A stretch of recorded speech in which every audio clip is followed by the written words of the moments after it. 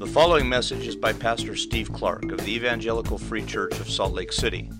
More information is available at our website, www.slcevfree.org.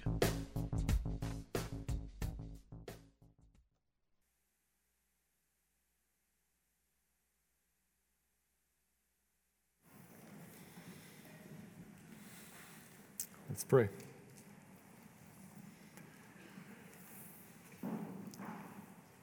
Father, we thank you for the opportunity now to consider a passage that is about what that song was about, your great work. Your great work. Let us never get so familiar with it that we forget that it is a great work that you have done and are doing to save the world. People like us, people who live here and have our hopes and concerns and our needs and our failures and sins and fears, and people who live in Istanbul and who have different concerns and fears and needs, but are people just the same, who you have your eye on. And I want to pray for those two guys in particular that we just heard Mark mention. I don't know what their names actually were. You know who they are, and would you save them? Would you save their families? Would you save people around them? Would you save Turks who have no idea who you are? Who live in a city of 15 million people, in the city of Istanbul, however many millions of people live there, and have no idea who you are. Would you cause your gospel to run? And the message that we're going to see in this passage today, it is a great work, your work to save the world. Of people from every tongue and tribe and nation. People named Steve and named Mehmet, both. Do a work, Lord, to save the nations and give them to your Son. Thank you for letting us be a part of that in some small way with the Moronic family. And I pray that you would take them in whatever future you have for them, that you would give them life and health now, encouragement now, and direction for the future. And for us too, partnered with them in some way or with others in other ways. Lord, use us in your great work to save the world. And now refresh our ears and our hearts with the truth of that work. Remind us of some little small thing done in a little town in the middle of nowhere, and how it is for the world, all of the nations, every tongue and tribe and people, including, thank you, God, us. So open your word to us now, Lord, and there are a lot of things here that are very, very, very familiar, and cause them to be familiar in a comfortable way, not in an old, boring way. Familiar in a way that makes us rest in them and delight in them, and in you who planned them and accomplished them for us and for others. So open your word now to us, Lord, and teach us, we pray, and build your church for our good and for your honor. Thank you, Lord. Amen.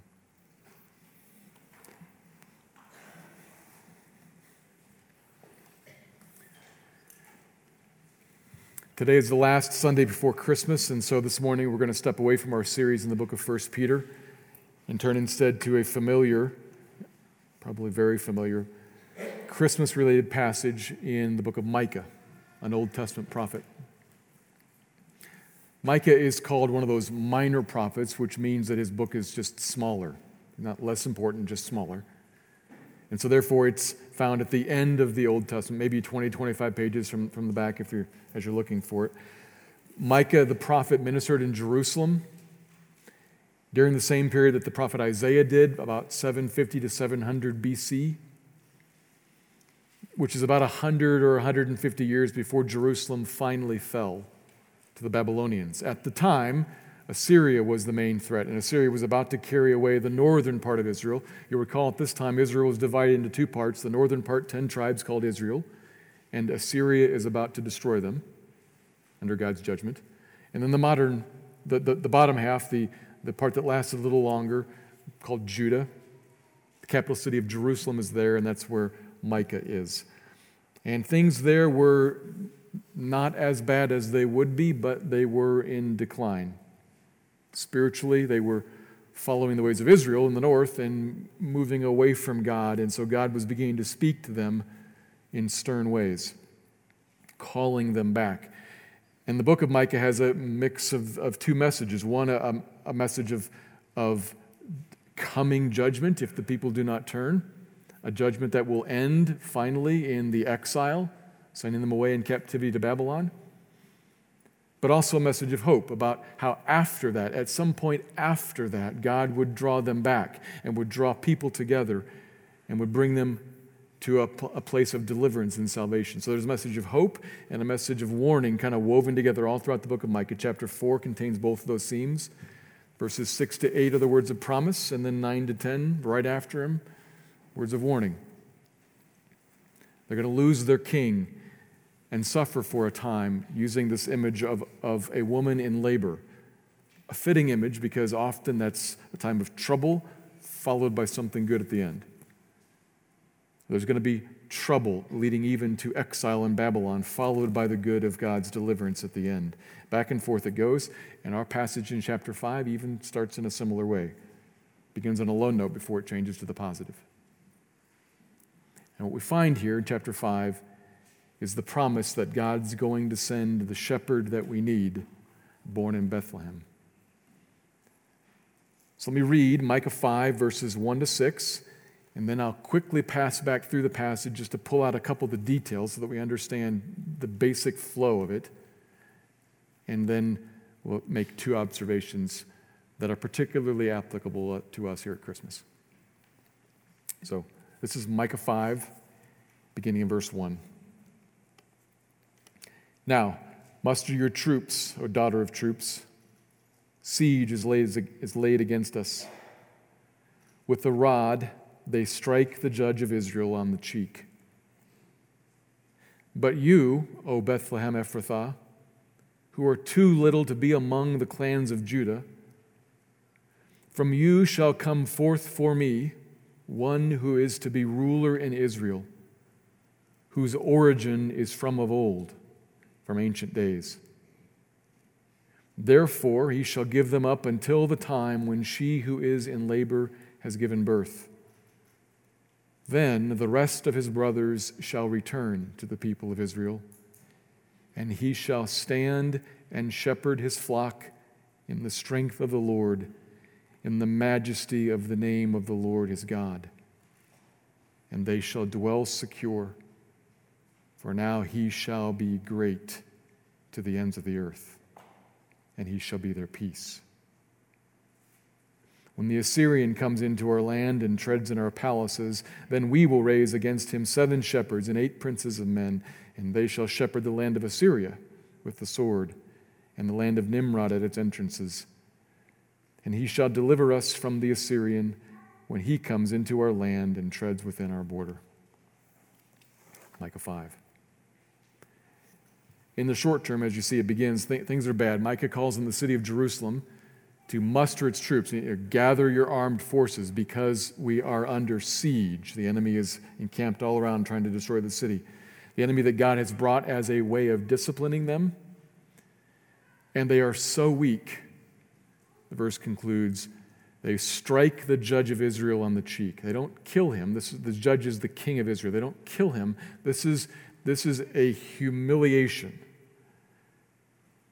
Not killed, the city is overtaken, and the king is brought out and so degraded that the enemies take a rod and they just strike him on the cheek. So there.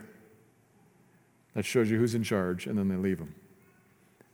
It's a low point. This king is so weak, he's turned away from the Lord, which is why he's weak. But, verse 2, another one's coming. Another ruler from of old. One who's different, who's coming from Bethlehem Ephrathah, which is a tiny place. So small, it says, that when the written allotment of all the land was made, and there were over 100 places named that would be allotted to Judah, Bethlehem wasn't even mentioned. It's over 100 names of places. Bethlehem's so small, it didn't even make the top 100. It's a nothing place. But It was the place that the great King David came from long ago, 250 some years before, in fact. And one like him is going to come, a new ruler. But until then, we see this image again of the woman in labor. She is going to suffer for some time. That's the time of the exile when they're going to be cast out into Babylon, 100 and some years from now. They're going to live in that period of time, in this period of pain for some time, until there's a deliverance that happens. And this new ruler comes, and then, verse 3, the rest of the brothers, the people of this ruler, they shall return to the people of Israel. Now, if you look at that, you notice there's two groups of people. People of Israel, this faithful group, and then when the ruler comes, another group is going to be brought, and they're going to be joined together as one. We don't get a lot of the details here in the Old Testament, but with New Testament eyes, we can look back and we can see there's a drawing together of a faithful remnant of Israel with a people who weren't faithful and even who were Gentiles, brought together to make a new people. That's coming in the future. When this new ruler comes and, verse 4, stands to shepherd the flock. Verses 5 and 6, and to put down all of the enemies that might rise against them. And even actually to move this people of God. If you notice, they're not just going to play defense, they're going to play offense also.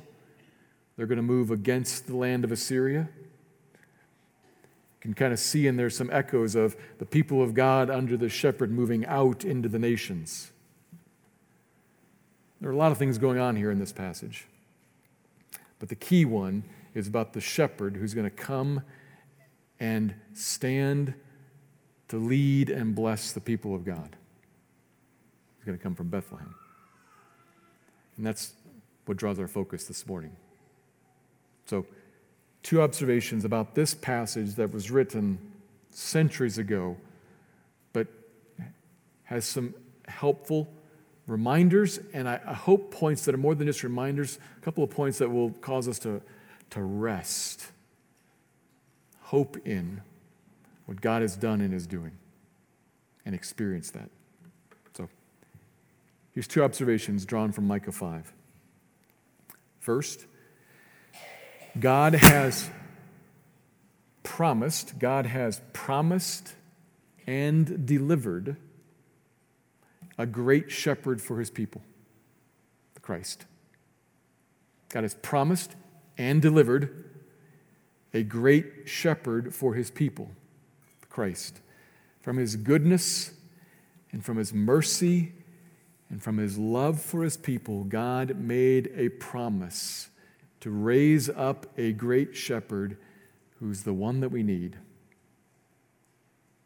And he kept the promise. Here in Micah 5, he describes his origins as coming from Bethlehem, this little bitty town. From there, if you look at the end of verse 2, shall come forth for me one who is to be ruler in Israel. So God's going to raise up from this insignificant place an important and great ruler, but he's not a ruler who's going to be for himself. And interestingly, you might think, as you kind of move through this, we might think it's a ruler for us. And that's true, but not first for us. God's raising up a ruler for himself, which is really interesting. As you think about this, and I'm putting this here at the front so that you kind of have it over here to hold in the back of your mind. We're going to talk about what the ruler is and what the ruler does, but keep in mind all along that all of this that's for us was for God. In other words, God had a plan and a purpose to do all of this for us. And God said, given that I want to accomplish it, I need to get for myself a ruler who can do that. Not one of these guys, a different sort of one. I will get for myself one who can accomplish my purpose for this people. All that we're reading about and all that you're going to hear about, and I hope be reminded of and come to rest in, you should be thinking, God wanted that for me. I want that, but God wanted that for me. And so God got himself a ruler who could do it. And could do it in a way that honored God as he blessed me. God is for you in this. It's his purpose to find for himself a ruler, one like David from of old, who's good. How good? Well, verse 4, feel the language here as it kind of like takes off, like a plane off the ground and kind of soars. He shall stand and shepherd his flock in the strength of the Lord and in the majesty of the name of the Lord his God. Coming out of Bethlehem, this little bitty town in the middle of nowhere, coming out of Bethlehem, born in a shed, laid in a cattle trough, raised in poverty, with dirt perpetually under his fingernails.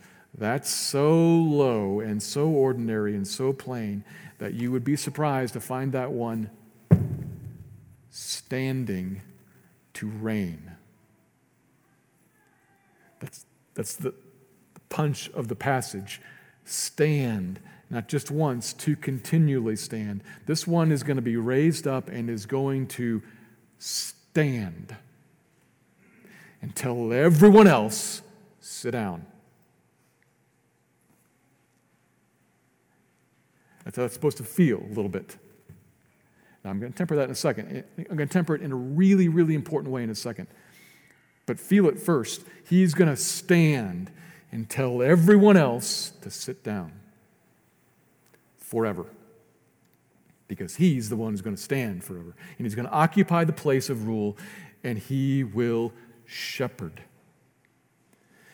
Which sometimes we feel as kind of like a soft word, and there is a bit of dearness to that word, but realize that the word shepherd was used for the kings of Israel and for the kings of many other countries too, because it's actually a word about rule. It's a word about leadership. It connects to shepherding because if you look at a shepherd over a flock of sheep, the shepherd is in charge of the sheep, but in charge for the good of the flock, right? To sustain the flock, to keep it away from danger, to protect it from threats, to lead it to where it can be fed and watered and nourished. He is for the flock, for sure, but there's no shared authority here between shepherd and sheep. One stands, the others don't. So shepherding is about rule and caring rule. But he will shepherd the flock, not in his own strength, but in the strength of the Lord and in the majesty of his name. Two phrases here that have a lot of overlap, that as the kind of the language soars, we got to see what's the shepherd, what is our shepherd like, and how does he rule? The important tempering. Because this has to be tempered. Think about this. If you hear and you feel, and I say rule and sit down, if that's harsh or brutal or evil, we're in trouble. Because there's no rivaling. The sheep don't get together and overthrow the shepherd. Can't.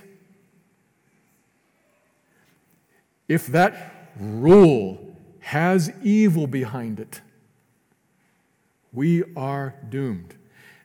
And one of the constant, little aside here, one of the constant techniques of the enemy, Satan, is to convince you that actually that does have evil behind it. I knew it all along. I best not submit to that ruler. I best try to rival him, because, this is the whispering in your ear, because when he says rule, it is mean and stern and about evil and going to put you down, so watch out. Somebody wants you to believe that, and that is not true. But if you believe that, you'll run. You'll fight. You'll resist rather than say, please shepherd me. He shepherds. He stands to rule and tells everyone to sit down because he shepherds in the strength of the Lord, not in his own strength. You look at this one and you see a leader who says, Lord, apart from you, I can do nothing. So give me strength and help me to shepherd this people in front of me. Help me to shepherd. Give me the strength. And implied in that is, God will not give the strength for evil. God will not give the power to shepherd for this own king's bad influences, for his evil desires. He has to shepherd the strength of the Lord for the good desires of the Lord. That is, in the majesty of his name. The second phrase. Now, when you hear majesty of his name, what do you think of? What do you picture? I find, for me, when I hear majesty of his name, or when you hear something like the majesty of his glory, or some phrase like that, it kind of like soars, and what I see is something grand and big and stunning, captivating maybe, alarming maybe, but something big and other and transcendent, majestic. So if that's what you see when you hear that terminology, that's part of the picture, but there's something else that is in the majesty of the name of God. The majesty shows certainly his splendor and his awesome holiness and his impartial rule of justice. He cannot be bribed. He cannot be twisted and turned. He is high and exalted, certainly. But the Bible repeatedly wants to lift up in our eyes majesty in meekness. And in part, that's why Bethlehem. He is majestic in his lowliness. He was born in Bethlehem in part to communicate that. You're looking for the king, right?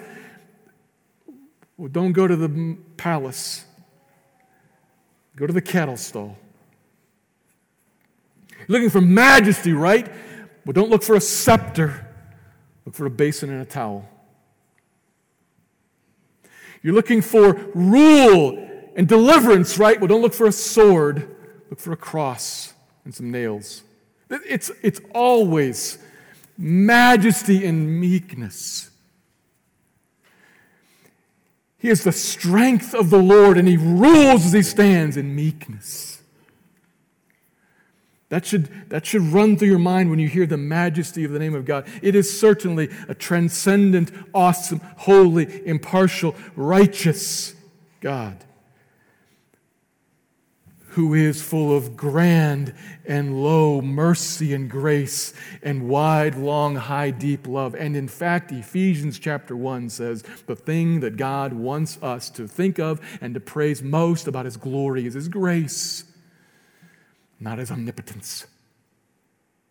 He rules. And he wants you to know that he rules in grace and mercy and love. He is indeed majestic. But the thing that's whispering, the one who is whispering in your ear, telling you, run from him, he's reigning, he wants to conquer, he wants to shepherd you like a king, is telling you, power. And God is saying, sacrifice. At the heart of the shepherd who comes, at the heart of the God who raised up for himself a shepherd like this, at the heart of the Holy One, is a majestic, marvelous meekness for you. And that one was promised to come from Bethlehem, to come in the strength of the Lord and the majesty of his name, and to reign. There's never been any ruler like this one promised. Foretold, yeah, but only this one, only this Messiah, only this one. He shall exercise the authority of God in the power of God, in the towering and majestic name of the Lord. That is for us, meek and lowly and full of love. That's who's foretold. That's the one God wanted to raise up. And we read that here in Micah and we say, wow, that would be something. But that's all you get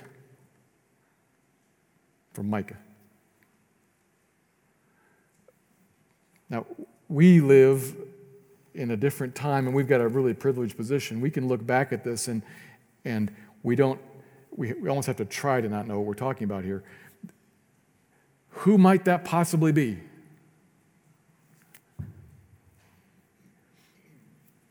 Only Jesus. But certainly Jesus. Only Jesus.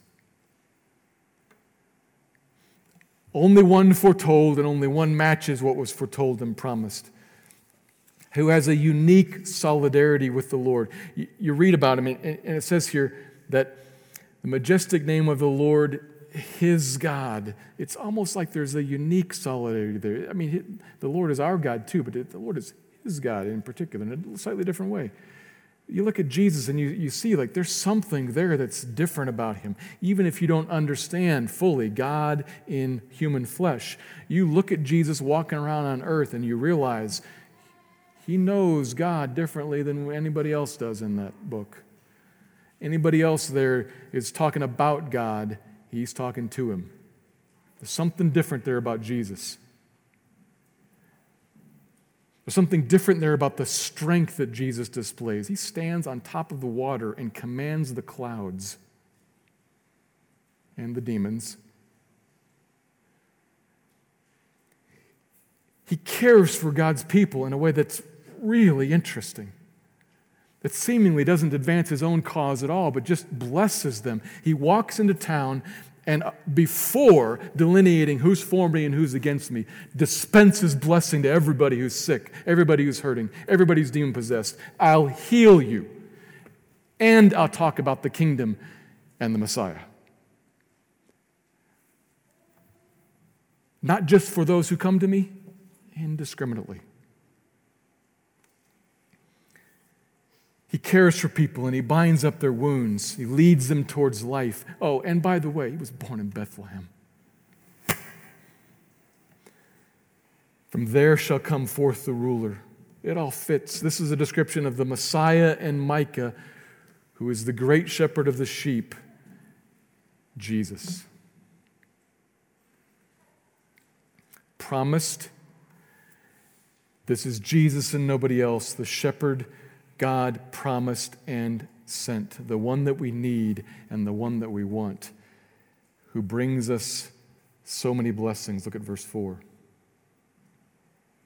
The people shall dwell secure when he stands and reigns in the strength of the Lord and the majesty of his name. Verse 5, he shall be their peace. Verse 6, he shall deliver us from Assyria, that is the enemy of the day. Security and peace and deliverance comes to us as he shepherds us. We live in a place full of enemies. There are always foes around for sheep. We're exiles here in this land. And here's one that God meant to send and then actually did send to shepherd us, to give us shelter under his wings. And that happened, remember, because God wanted it to happen for you. God wanted you to be secure here. So he sent you a shepherd. God wanted you to be delivered here. So he sent you a shepherd. God wanted you to have peace here. So he sent you a shepherd. He raised up for himself one who could accomplish God's goal for you. Now, again, here in Micah, we don't get exactly how all that happens. You've got to look ahead into the New Testament to find out. But again, we've kind of got the end of the story already in view, right? We know, how did God ultimately secure us and deliver us and give us peace? How did God become our peace? Well, that's why Jesus was ultimately sent. Not just to tell us what to do, and be a really good teacher at that. But ultimately, he was sent to the earth, to the cross. That's how this shepherd becomes our peace. That is the ultimate display of his majestic meekness, is that he comes and says, I'm God Almighty, but I'm going to become a man. I'm going to become a servant. I'm going to be crucified, in fact, to pay for the sin of everyone who trusts me in all of the world.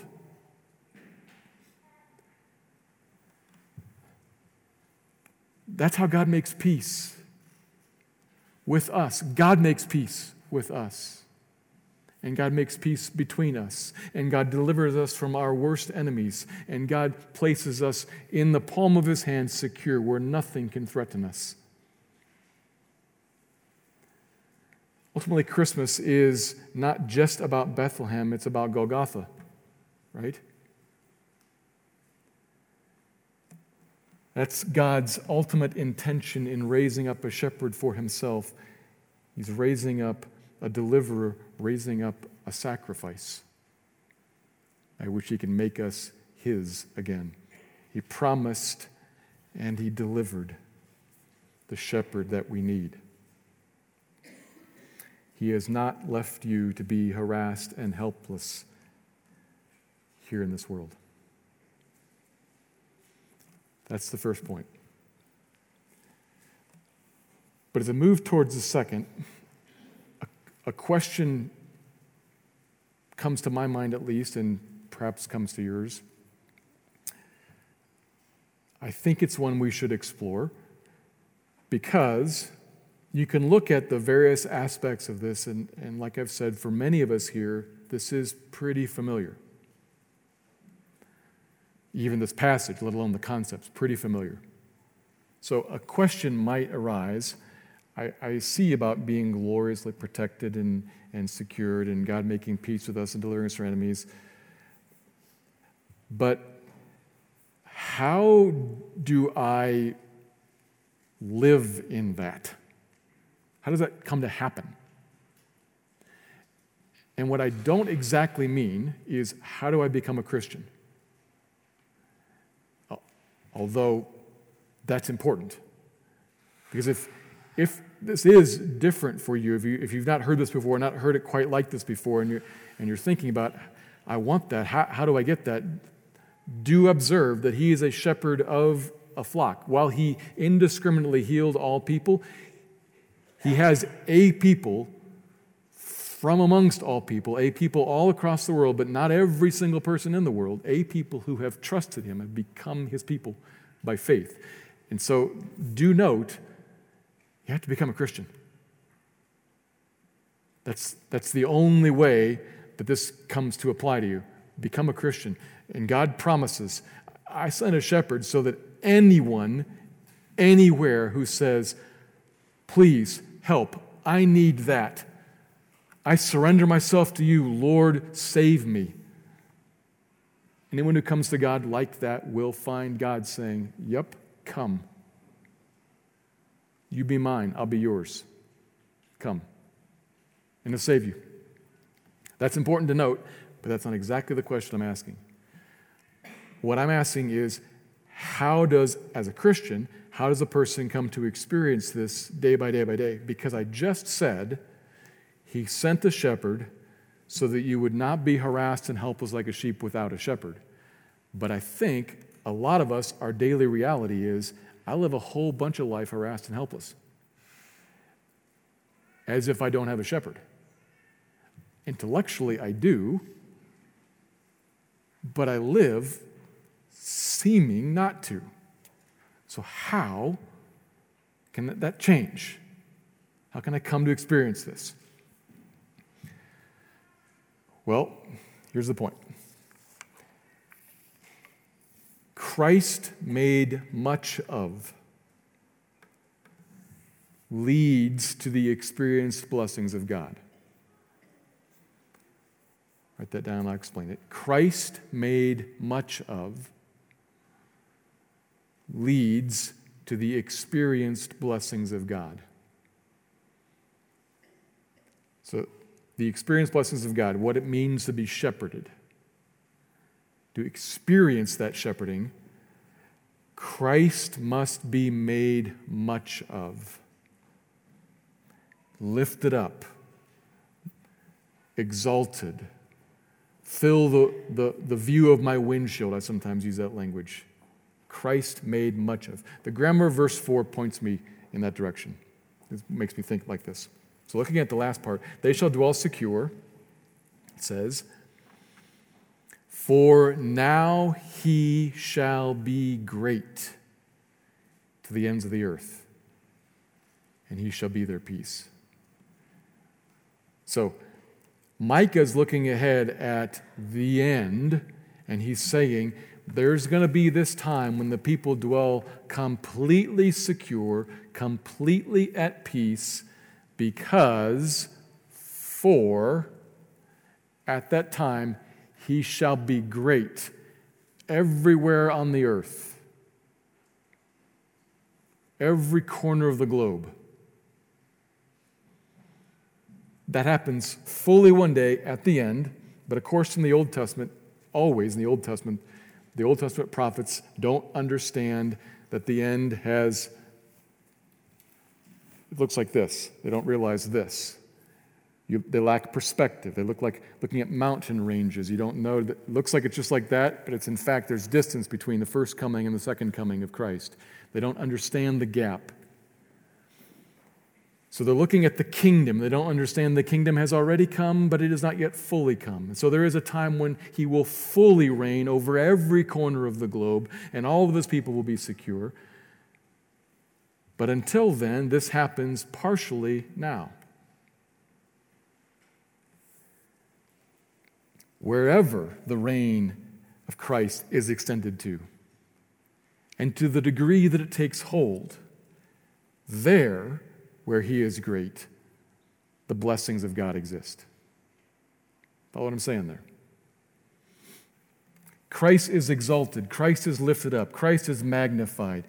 And wherever Christ is lifted up and exalted and magnified and reckoned as supreme, there peace and security for the believer will be found.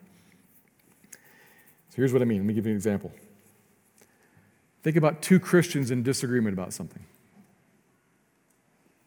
Just two Christians, right here in our church, in disagreement about something. Just two people.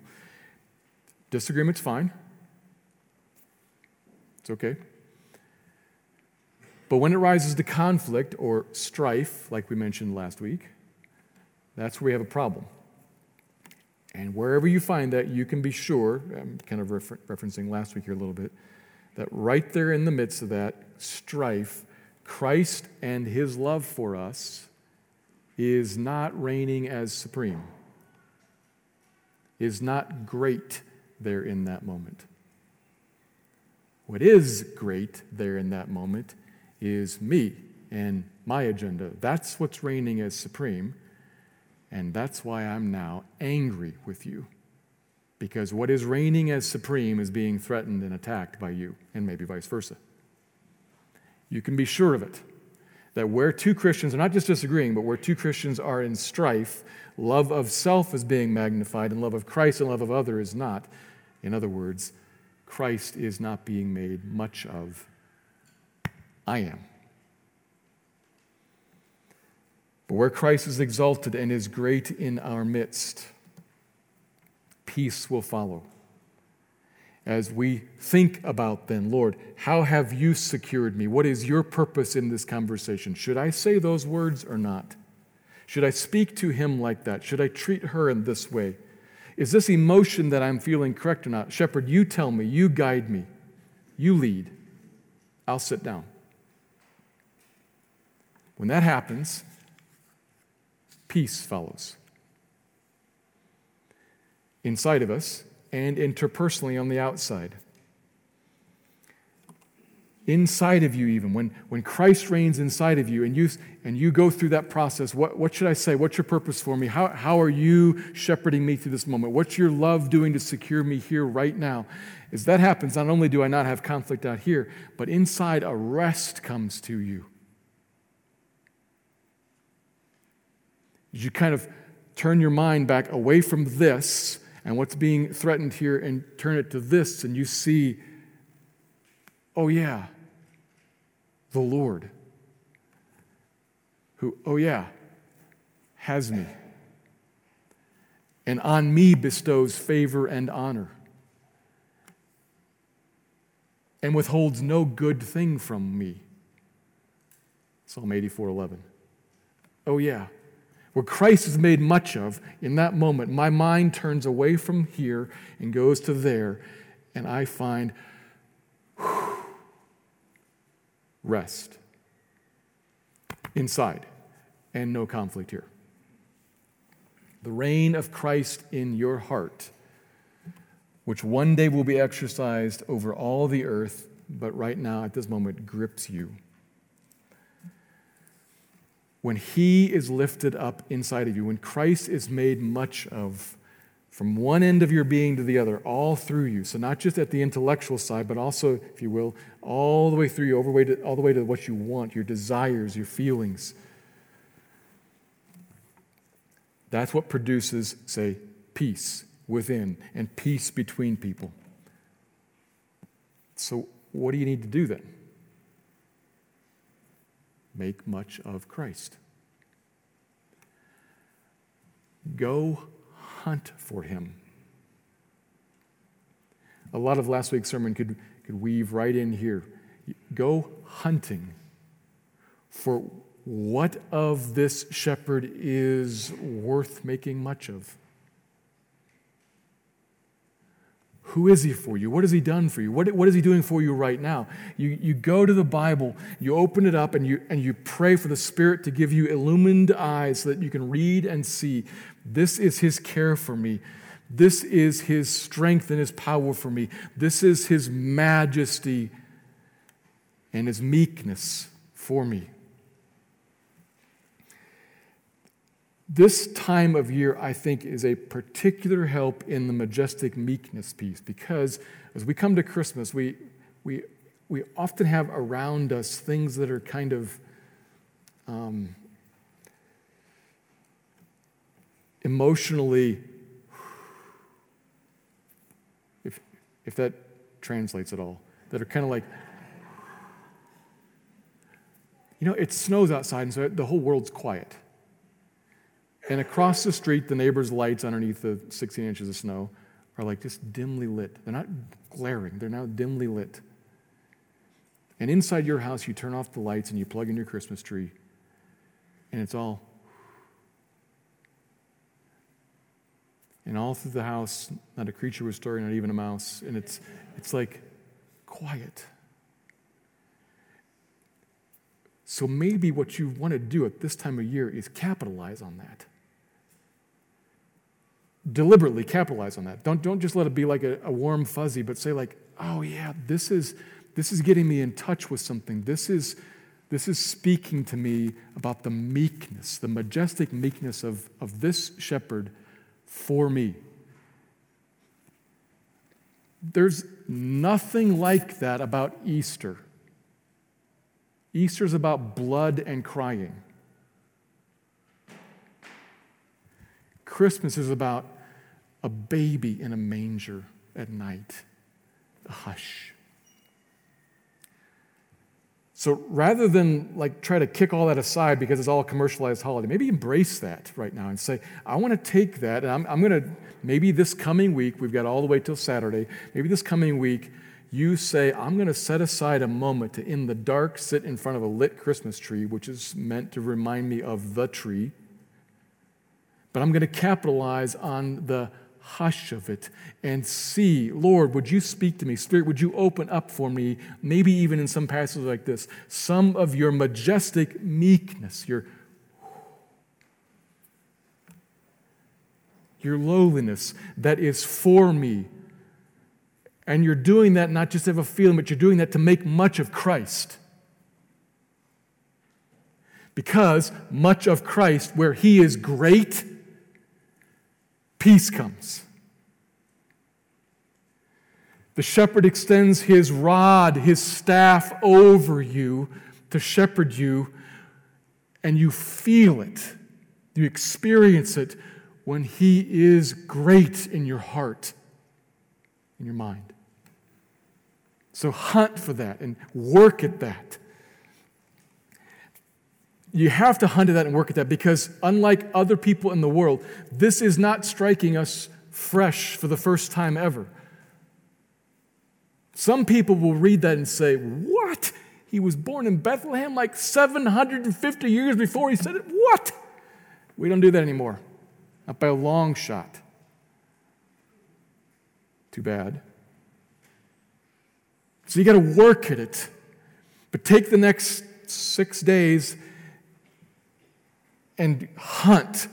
Go to the scriptures. Go to Micah. Go to Isaiah 9. Go to the end of the Gospels. Go to Luke. Read the stories. Hunt and think. Lord, show me Christ and make much of him in my mind and in my heart, and scrub away all the calluses that have covered over what was wonderful and amazing the first time I heard it. Don't neglect this battle. Don't be just content to read your Bible just for information and now knowing this, not read your Bible. But read it for the love of the one the information is about. Hunt for what is awesome, majestic, meek about Christ, and make much of him in your heart. And the shepherd will be found to be shepherding you, carrying you to peace. This is what God promised to do and has done, and did it because he wants you to experience it now. So work at that hunt for him. And if you're not in the flock yet, if you're not a Christian, come. Come. Life is offered. Come.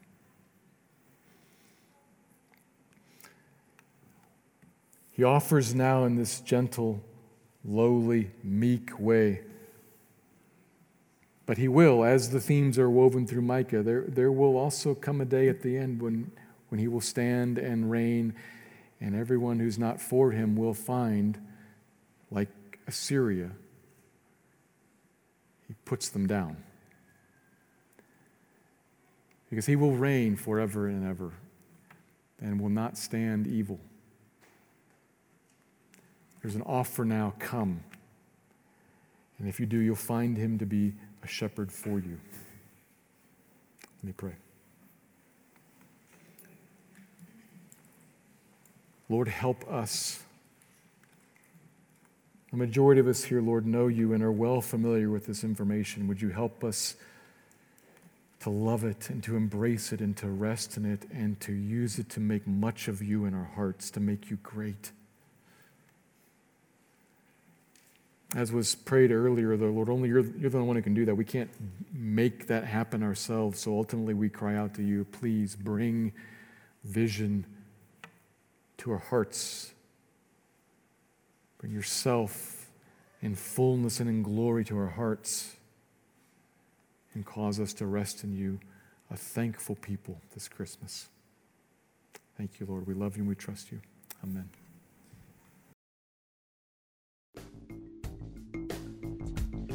Thank you for listening to this message by Pastor Steve Clark of the Evangelical Free Church of Salt Lake City in Salt Lake City, Utah. Feel free to make copies of this message to give to others, but please do not charge for these copies or alter the content in any way without permission.